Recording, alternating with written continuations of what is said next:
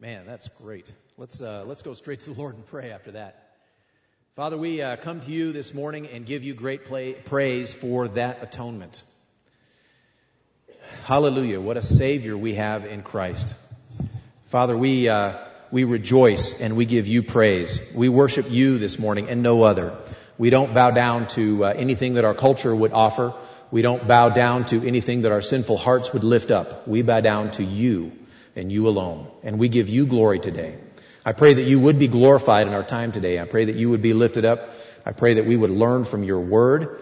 I pray that you would teach us by your Spirit in our inner man, that we might mature in Christ, that we might come to understand who is this God who has saved us or offers salvation. Lord, I pray that you would bless our time this morning. I pray that you would help us and work in our hearts. I pray that we would glorify you with our thoughts, with our minds, with our attitudes, and with our time this morning. We lift you up and give you praise in Jesus' name. Amen. Go and open your Bibles, if you would, to Exodus chapter 2. We are moving along at a blistering pace through the book of Exodus. Today we're going to do an entire chapter, Lord willing. So don't count on that every time, but we are going to pick up the pace a little bit. But what a study so far. What a God we are learning about. If you think about what we know about God from the book of Genesis, it's a lot when you consider that they knew, there's nothing there, no information about him at the beginning, and then we learn all of this through the book of Genesis. But then by the time we get to the book of Exodus, it is really time to learn a lot about who this God is. And so we are blessed to be able to go through this together. Thank you for going with us through an Old Testament book. Probably most people don't spend as much time reading through the Old Testament as they do the New Testament, though, of course, the Old Testament is about twice as long as the New Testament, or maybe even 3 times. But we tend to spend more time in the New Testament because we love Jesus, and that's good and right to love Jesus and want to read about him. And things are a little more simply laid out, perhaps, in the New Testament than perhaps they are in the Old Testament. But the book of Exodus is powerful. And we looked a couple weeks ago about how often the rest of the writers in the Bible look back to the book of Exodus to draw their material, right? That they wrote in such a concise fashion in the New Testament for us. A lot of that was drawn from the book of Exodus. And so we are going back to this source of so much revelation about who God is. We talked last week about the midwives, and I'm sure some of you had some interesting table conversation at lunchtime after our service, because we talked about the midwives and the fact that everyone agrees that the midwives should have protected those boys and done what they did, because we should spare human life at all costs. But then when they were called on the carpet, they were willing to deceive Pharaoh. And then there seems to be affirmation from God. There seems to be approval from God so closely after that it kind of begged the question about, well, should they have lied or should they not have lied, or did they actually lie?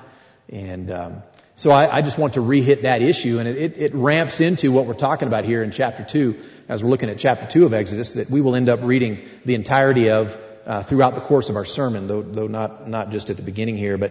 But I wanted to re-hit this issue of how the Bible talks about telling the truth, right? And of course, I had youth group with the high school Sunday evening after the service, and they were like, they had a couple of questions for me, particularly since Chris Ward had been talking about lying and telling the truth and integrity and whatnot during Sunday school, and so they had a lot of questions for me.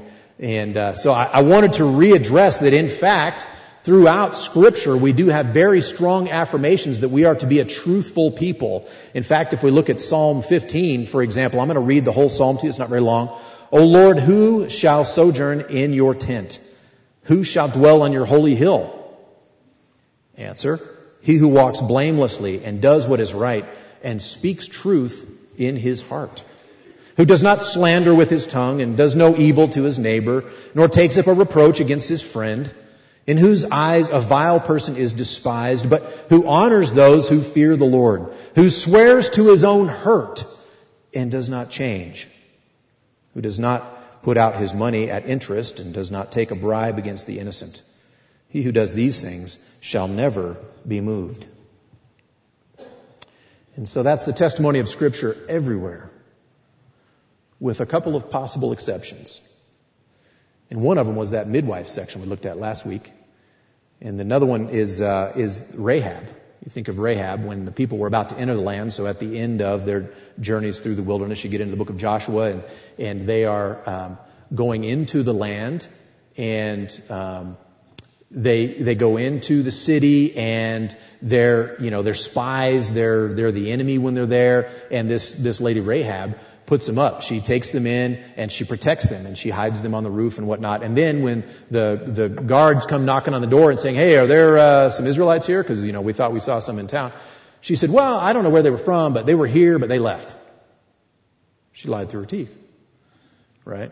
And she ends up being included in the line of Jesus as an ancestor of Jesus. And so, very, very few times, rare instances come up in Scripture where we seem to have godly people who love God and walk with Him, and they're presented with a circumstance. And in both of those circumstances, by the way, and there are others, not many, but in both of those circumstances, there was innocent life at stake.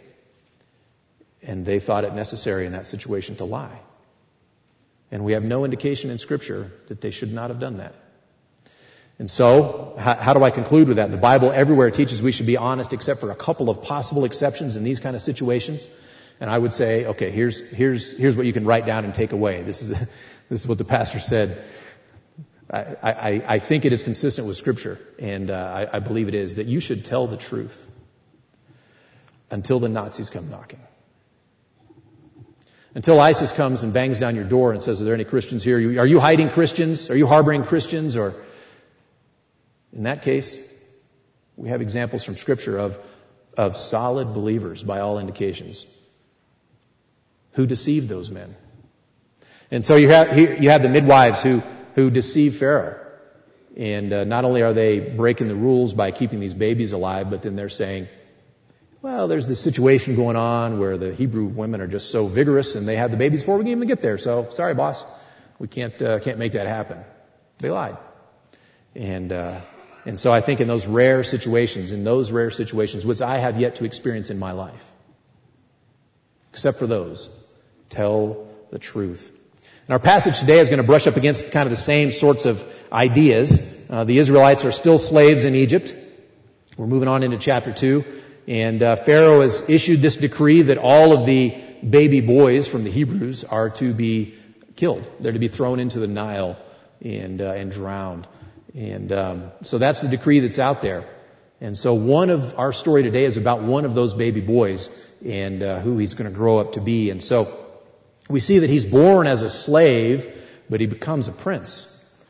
He goes from slave to prince. And so if I start reading in Exodus chapter 2 and start at verse 1 there. "Now a man from the house of Levi went and took as his wife a Levite woman. The woman conceived and bore a son, and when she saw that he was a fine child, she hid him 3 months. And when she could hide him no longer, she took for him a basket made of bulrushes and daubed it with bitumen and pitch. She put the child in it and placed it among the reeds by the river bank. And his sister stood at a distance to know what would be done to him." And so here you have this woman who's a Levite woman, and she gets married, and they have a child. And it's bad enough to be born into a slave family, but to be born a boy into a slave family at this time was the worst, because he had a death sentence on his head immediately at birth. And this edict still stands that he, as a boy Hebrew, is to be thrown into the Nile. That's what Pharaoh has said is supposed to happen to him. And the plan is either that he'll drown in the Nile, of course, or that he'll get eaten by crocodiles, because it's infested with crocodiles. And so what mother's going to allow that? And so this mother has this baby and keeps him as long as she can. But for whatever reason, she's not able to keep him any longer. As kids get bigger, they get noisier. Maybe that's part of it. It doesn't say, but it says she was unable to anymore. And so she makes a basket, or she takes a basket, which is, some of your Bibles say an ark. It's the same word as Noah's ark, right? The idea of an ark is a basket. It doesn't refer to any particular size, but it's a basket that has something very precious stored in it that's to be guarded, safeguarded, and protected. And of course, in the book of Genesis, that was all of living, air-breathing creatures, including Noah and his family. And here you have this baby boy who is a treasure. And she puts him in this ark. She waterproofs it. And she sets the baby afloat along the edge of the Nile. And so here he is, born into this family, and he's going to be a slave, and he's supposed to die, but his mom spared him. She was able to protect him and whatnot. And then she finally makes a basket, waterproofs it, and puts it in the Nile River along the edge there in the reeds. What must she have been thinking? Like, it doesn't tell us what she was thinking. It just tells us what she did. But did she have a plan? Did she, what did she think was going to happen? I don't know, and it doesn't tell us, but it tells us very clearly that she disobeys Pharaoh's command, just like the midwives before. She keeps the baby alive as long as possible, and when she's out of options, this is what she does. I don't know what she was thinking, but she thought enough to send her daughter to watch over this baby. So here, she doesn't launch him out into the Nile and, let the current just do what it was going to do with him or whatever. She kind of puts him along the reeds there, and then she sends her daughter to go and watch. Older daughter, and so she's standing there peeking through the bushes paying attention, and we don't know what kind of plan she had. We just know what she does, and it's pretty extraordinary, and we know what happens is pretty extraordinary. So here you have this baby, and he was born into slavery, but he was hidden from Pharaoh, and now we're going to see that he's exposed, and he ends up being returned, right? And so, reading from verse 5, now the daughter of Pharaoh came down to bathe. Well, that's pretty fortuitous. The daughter of Pharaoh came down to bathe at the river, while her young women walked beside the river. She saw the basket among the reeds and sent her servant woman, and she took it. When she opened it, she saw the child, and behold, the baby was crying. She took pity on him and said, "This is one of the Hebrews' children." Then his sister said to Pharaoh's daughter, "Shall I go and call you a nurse from the Hebrew women to nurse the child for you?" And Pharaoh's daughter said to her, "Go." So the child went and called the child's mother. And Pharaoh's daughter said to her, "Take this child away and nurse him for me, and I will give you your wages." So the woman took the child and nursed him. So he's exposed, but he's also returned, right? With the baby floating there on the edge, right down amongst the reeds, and with big sister watching on, kind of looking around the tree or whatever. She's looking, is she, trying to keep the baby from going out into the current, or trying to, maybe she's going to run and grab him if crocodiles show up. I don't know. But Pharaoh's daughter shows up, and she's going to bathe there. And, that's pretty extraordinary. I don't know if she had, how conniving exactly she was. Had she scouted this out and she knew that on Tuesday afternoons the Pharaoh's daughter comes to bathe in this particular spot or what? I don't exactly know, but there's this baby, and Pharaoh's daughter goes down there and she sees it, and she looks, and behold, it's this baby. And the baby's crying, as you can imagine. And so what's she going to do? It's a weird situation. Well, she takes pity on the baby, like any woman with a heart would do. She takes pity on this baby, and somehow she even recognizes that the baby's not Egyptian, but a Hebrew, and maybe it's from the style of the blankets or the type of basket or whatever. I don't know, but what she says is, "This is one of the Hebrews' children." And so apparently that's the cue for the sister, right, who's been looking through the bushes. As soon as she hears that, she pops out, and she says, "Shall I go and call you a nurse from among the Hebrew women to nurse a child for you?" She's Johnny on the spot, right? She's right there just in time. As soon as Pharaoh's daughter responds and is like, what's going on here? And this is a Hebrew child. She jumps out and I have a plan. I just came up with it off the top of my head. And, I was just walking by and I came up with this plan. And so, it's interesting. The commentators kind of argue with each other. Is Pharaoh's daughter a complete ditz and doesn't know anything's going on? Is she completely bamboozled by this whole situation, falls right into their trap? I don't think so. I think she, she knows this is a pretty strange situation, that here's this baby, and what do you know, it's a Hebrew baby, that's kind of weird, and then boom, out pops a little Hebrew girl right there at that exact time and says, "Oh, I happen to know a woman who could nurse this baby for you if you'd like." I think she's onto it, and whether she's onto it or how much she figures out, I don't know, but her response is, "Okay, go ahead." And so the baby sister goes back and gets her mom and comes back with mom, and a good situation, right? I don't know if that was the plan. It was God's plan, though you don't see God being referred to here. But it works out well, and so The mother comes back. Pharaoh's daughter, at that time, makes about the best possible offer that you could think of as a mom. Here, I have this child, and it's a Hebrew child, needs to be nursed. Would you mind doing that for me? Says Pharaoh's daughter to the mom who was nursing the baby that morning, And so she's pretty excited. So, imagine how much she agonized over the situation before, how unknown it was. Imagine how the cards were stacked against her in that situation, that Pharaoh said, you're supposed to put that child to death, and she hides the child for 3 months, and then she finally puts it out in the water, and everything looked like it was stacked against her. That's pretty steep odds.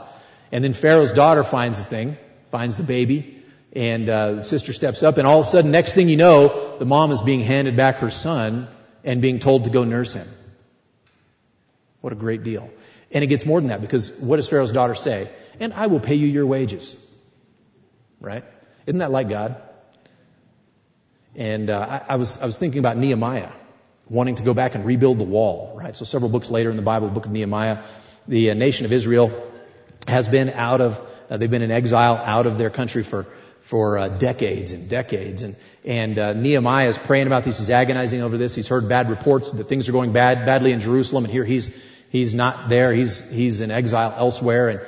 And what does he do? Nehemiah, who's the cupbearer to the king, he goes to the king, and after praying, he addresses the king, and he said, he ends up explaining what's going on, that we need to rebuild the walls in Jerusalem, the city that you captured, and it's a distant kind of small kind of place compared to what you are, but that's really what's on my heart, is to go rebuild the walls of Jerusalem.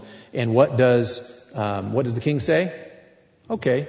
And by the way, here, take these letters and we'll pay for it all to rebuild the Jewish city.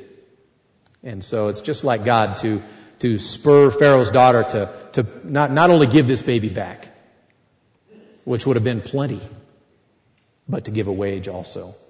And so God was taking care of this baby and taking care of this family. So we have the babies exposed and the babies returned. And you see in the next couple of verses there how the baby is also adopted and named. Verse 10 there, when the child grew up, she brought him to Pharaoh's daughter, and he became her son.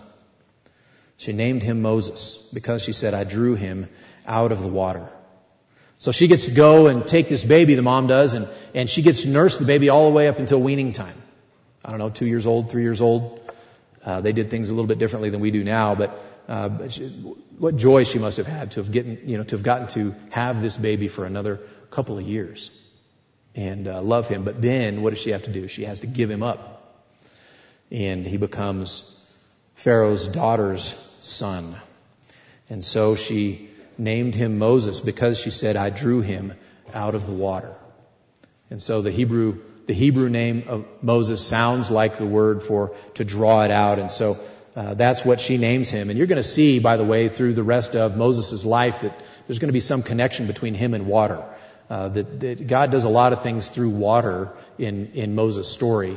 Think about turning the water to blood, and think about parting the Red Sea so that the people can go through. That's Moses doing that. And you think about Moses striking the rock, and then Moses was supposed to speak to the rock, and then Moses throwing a stick into the water, and all those things have to do with water. And so he was drawn out of the water. And so we have a very interesting character being introduced here, Moses. He's a Hebrew, and he's an Egyptian, kind of. He's a slave, but he's a prince. Very interesting character. So what's he going to be? What is God going to do with him? Well, we're going to see that he's going to move from prince to refugee. Next several verses take us from prince to refugee. Look at verse 11 there in chapter 2. One day when Moses had grown up, he went out to his people and looked on their burdens, and he saw an Egyptian beating a Hebrew, one of his people. And so here, some time has passed, and it doesn't tell us here how much time has passed, but Stephen in the New Testament, preaching on this same passage in Acts chapter 7, says that 40 years had elapsed. And so 40 years gone by, and so Moses, who's this prince, he has every privilege of being an Egyptian prince, a son of Pharaoh's daughter and whatnot, goes out to look at his people. We don't know exactly what spurred him to do that. We don't know what his motivation was. We know the fact that he went out to look upon his people's burdens. He goes out to see their hardship.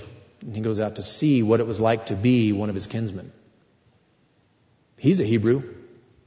Seems like he figured it out somewhere along the way. Maybe his mom told him. He's a Hebrew, but he gets to be raised as an Egyptian, and an Egyptian prince, no less. And so while he's out there observing, he sees an Egyptian beating a Hebrew, one of his people. And he looked this way and that, and seeing no one, he struck down the Egyptian and hid him in the sand. And so here you have Moses' first opportunity to be a deliverer of his people.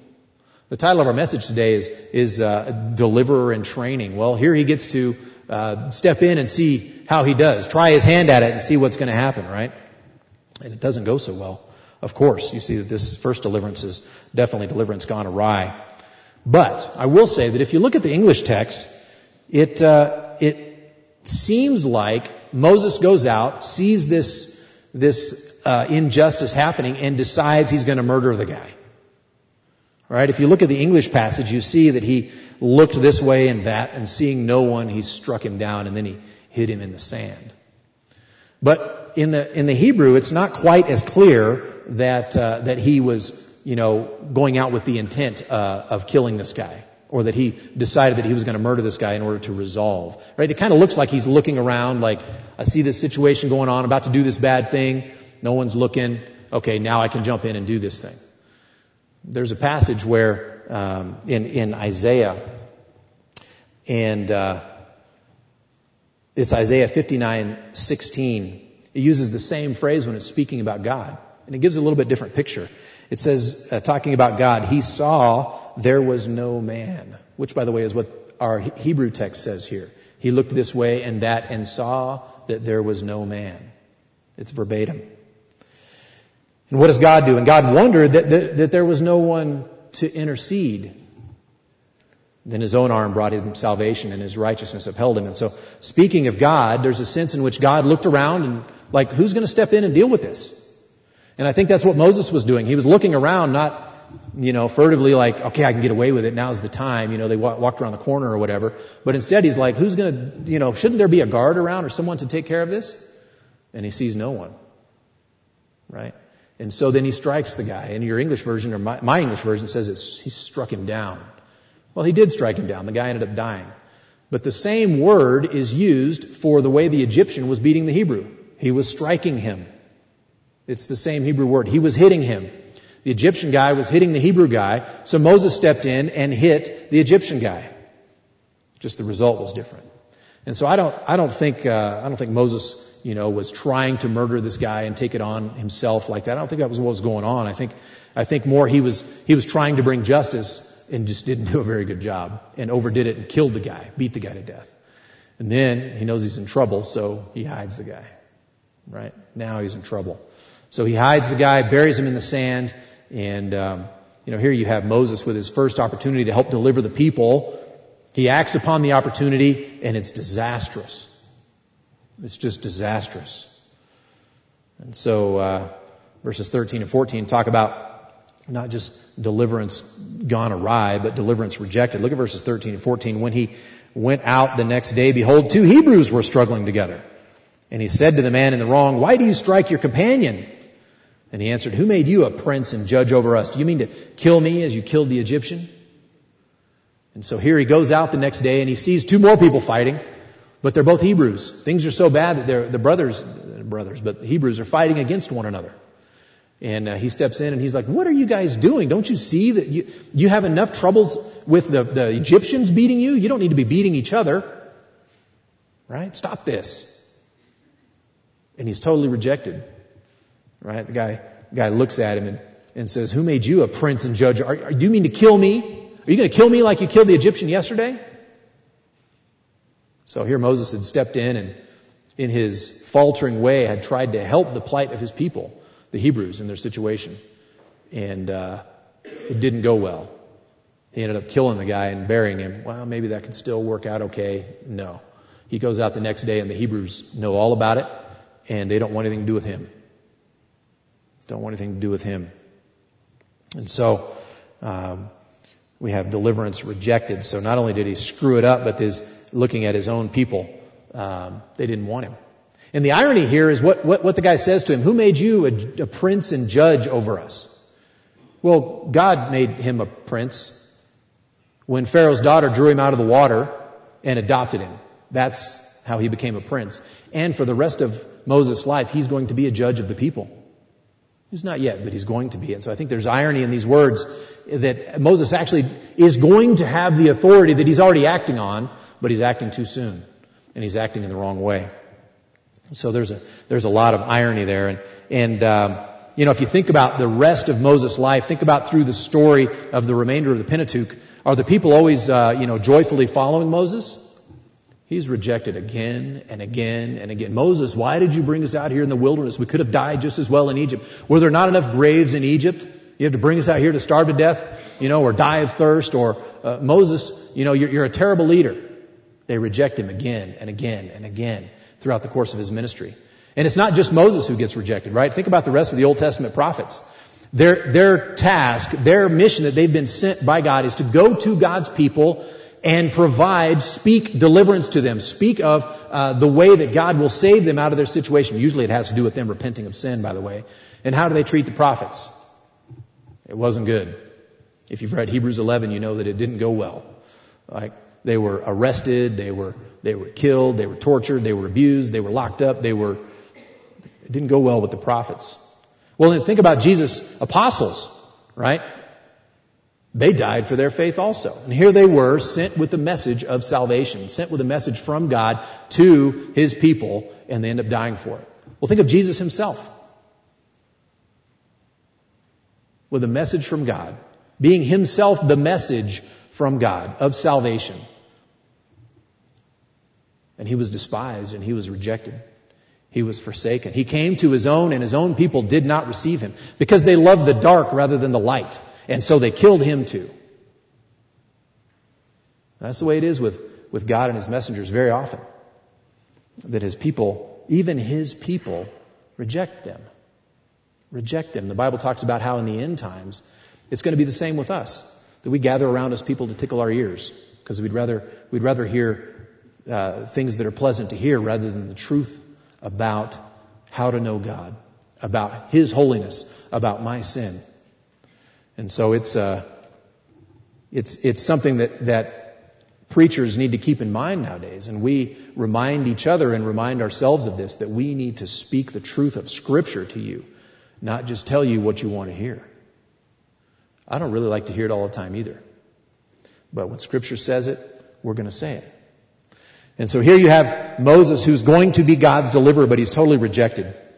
Right? And so when he finds out that the people know about the Egyptian guy that he killed and buried in the sand, and he knows he's in trouble. Pharaoh finds out about it, so he runs off into the wilderness.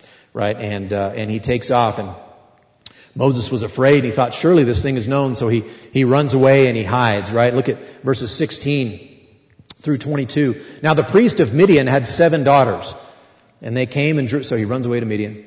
The priest of Midian had 7 daughters, and they came and drew water and filled the troughs to water their father's flock. The shepherds came and drove them away. But Moses stood up and saved them and watered their flock.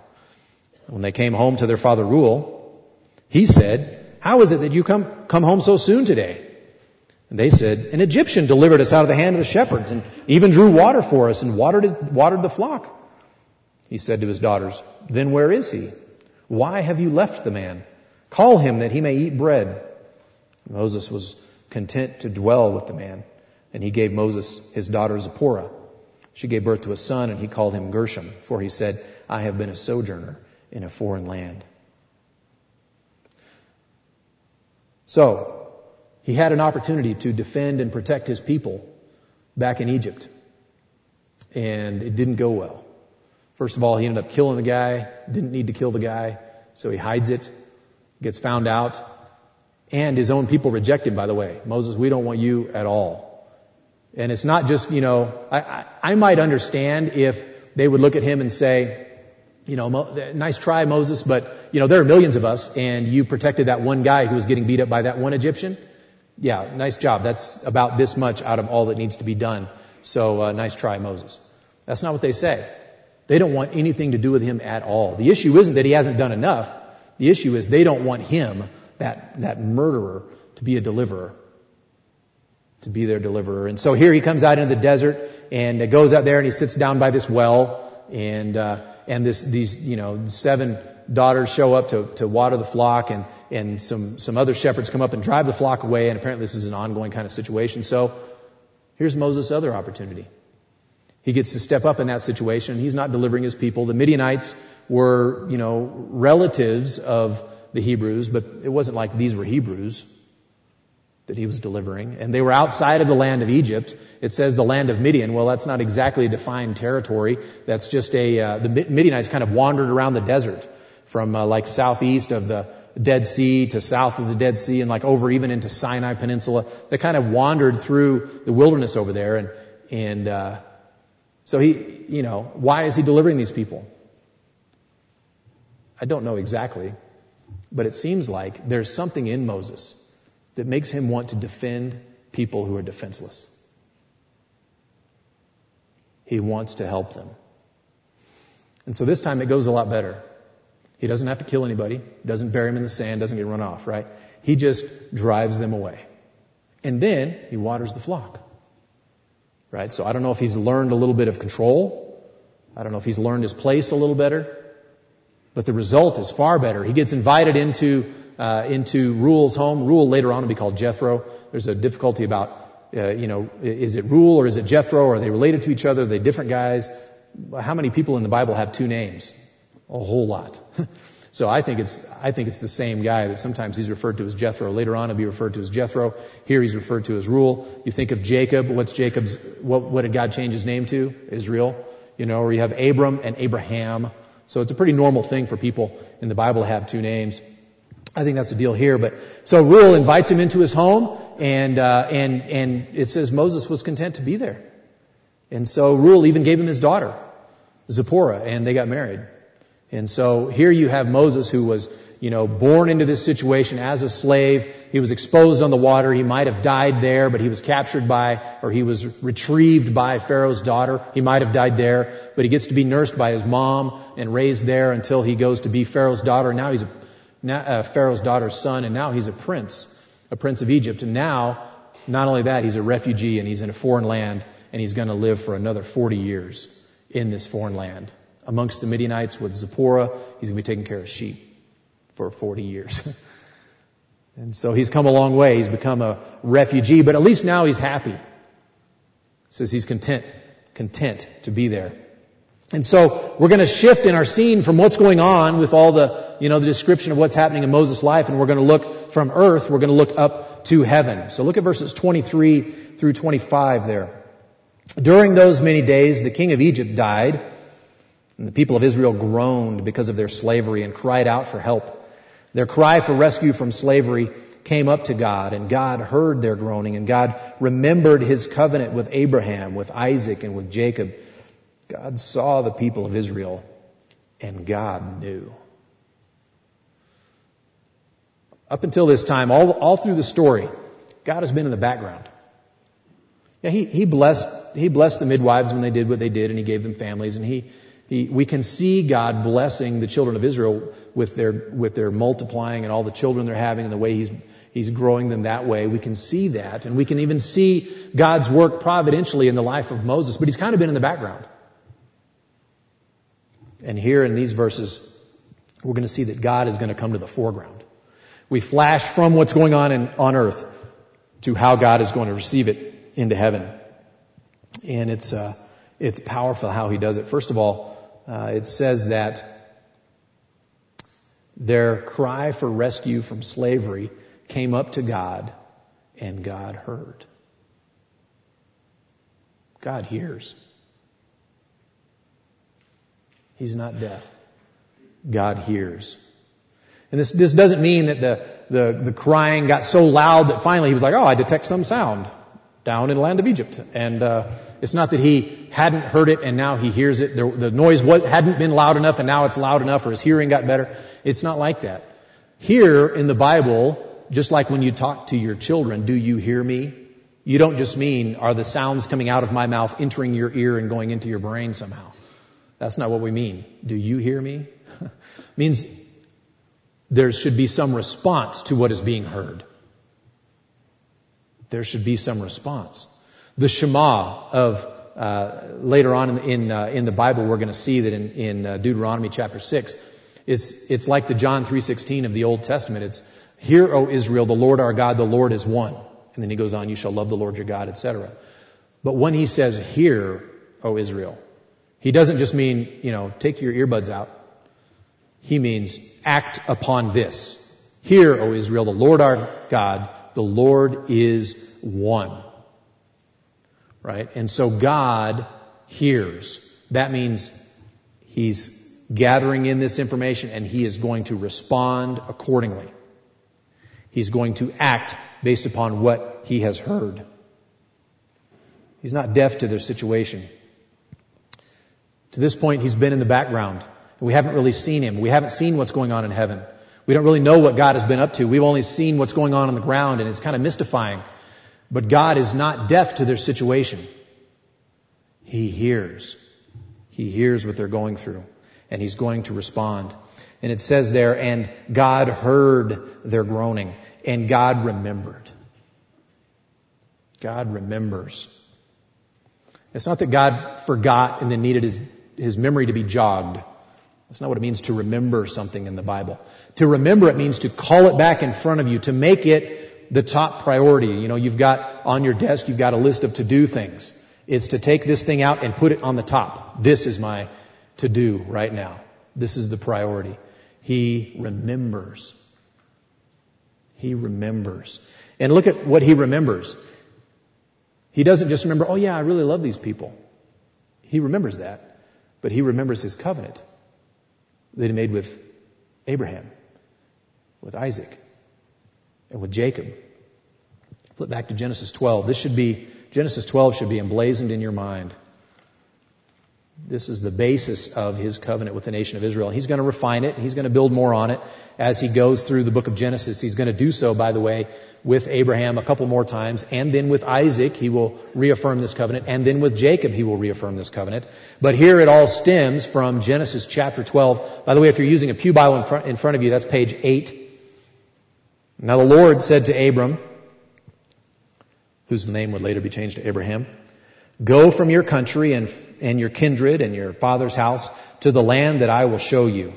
And I will make of you a great nation. And I will bless you and make your name great so that you will be a blessing. I will bless those who bless you, and him who dishonors you I will curse. And in you all the families of the earth shall be blessed." He's going to multiply them. He's going to bless them. He's going to give them a land. And he remembers that. He calls that back to mind. Not because he'd forgotten it, because he wanted it to be forefront in what's about to happen.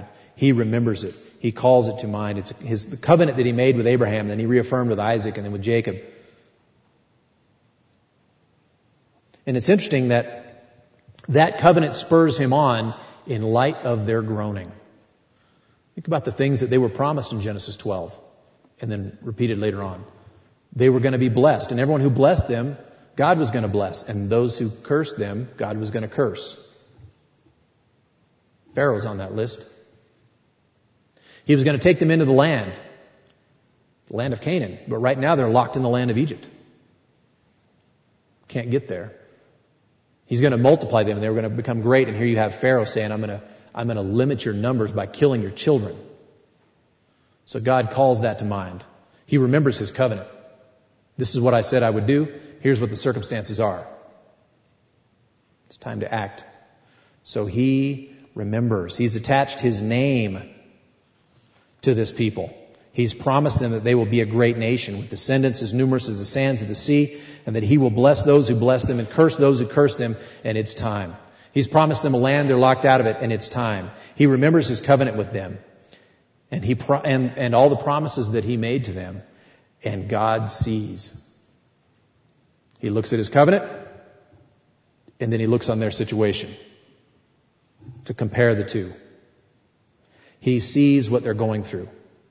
Like Moses going out to look on the burdens of the people, God takes stock of all that is going on with his chosen people. They're working like dogs under the boot of Egypt. They're being beaten and cursed by Pharaoh and his people. They're not allowed to return to their rightful land that God has promised them. They're having their baby boys that God had given them, by the way, having those baby boys threatened with death at the very moment when they first breathe life. They're groaning because of their slavery. They're crying out to help, but there is no visible help. God sees all of that. He remembers the covenant He made with their fathers. He sees the conditions they are currently in, and He knows. God knows. He knows what He's going to do to resolve this whole situation. He knows when He is going to do it. Very soon. He's going to take definitive action in a way that no one will ever forget. He knows just how to do it in a way that will honor His covenant with His people, that will heal their awful plight, and that will show the glory of His name over any god or Pharaoh of Egypt. God hears, and He remembers, and He sees, and He knows. Those things have not changed about God. Christian, if you're going through a difficult situation, you're going through a painful circumstance, some hardship, struggling. We have many who are struggling with illness in a way I can't comprehend. We have people who are struggling in their relationships, maybe in their marriages or with their kids or with their parents, struggling. And you cry out and you cry out and you look around, and where's the help? Rest assured that God hears when you cry. He hears. And He will remember the promises He made to you. He will call them to mind, and they will become the top priority on His to-do list. He will deal with it. And He will look at your plight, and He knows how to solve your problem. He knows how to work in that difficult relationship that you can't even fathom. You can't figure out how in the world that could ever work out. He knows. You can't figure out how a loved one being sick or you being horribly sick could possibly be livable, much less something that you would someday call God working it for good in your life. But He knows. He knows. And He will act. Romans 8:28 really is true. We know that for those who love God, all things work together for good, for those who are called according to His purpose. He really does work those things for good. I don't comprehend that, because sometimes those things include death, or the death of a loved one. But He knows. He knows how to do that. And it's interesting.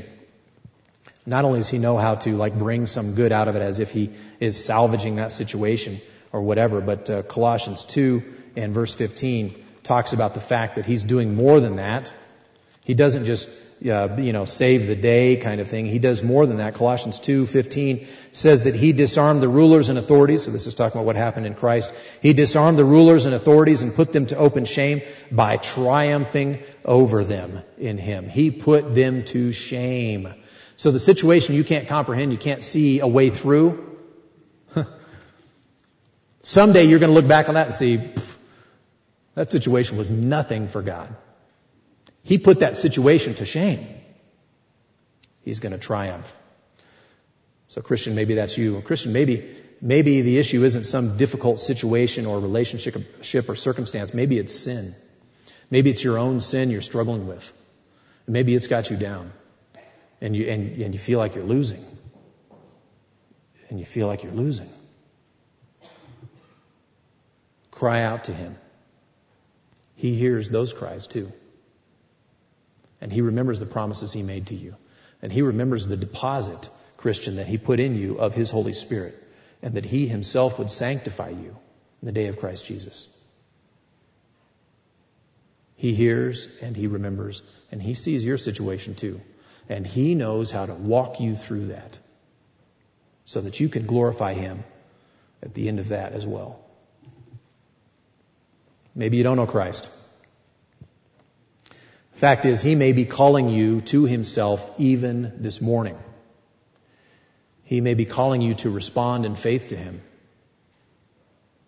He hears those cries. He hears those cries.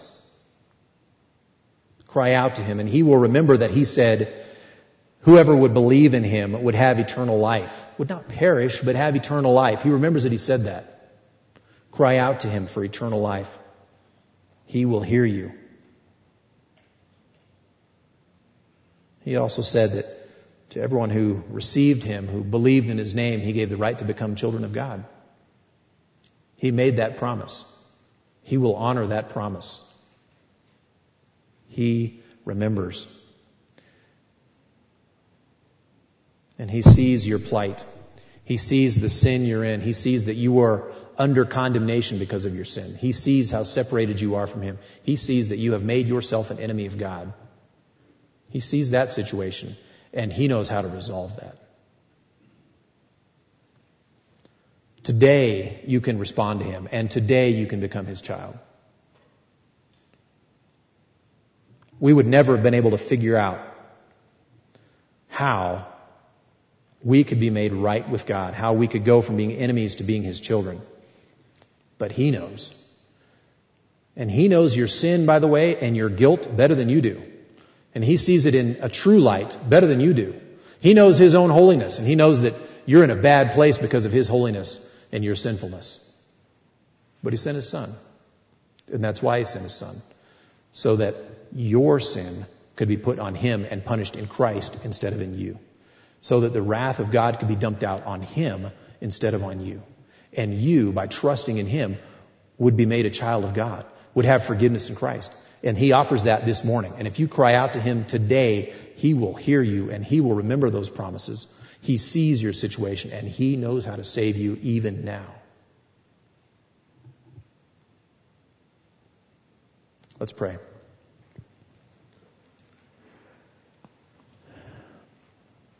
Lord, the circumstances of Moses' life they seem long ago, and I can't relate to them in many ways.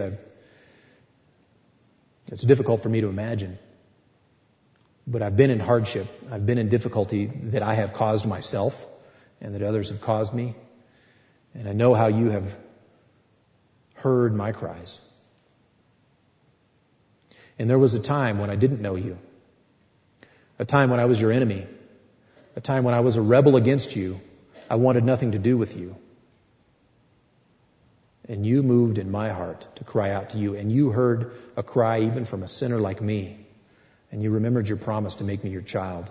You saw my dire situation and my sin and my spiritual death. And you knew how to solve that. And so you did. You took action. And you saved me and you made me your own. You offer that to each of us. Father, as we look at Exodus here and think about the remainder of Exodus, we're going to see how you're going to act. And there are fireworks, and it's huge, and it's a massive display, and you put Pharaoh to shame, and you make it very clear his rebellion against you and his hatred of you and his hatred of your people, and you win. You show yourself strong in this book, and we rejoice that we get to read about it, and we get to be encouraged because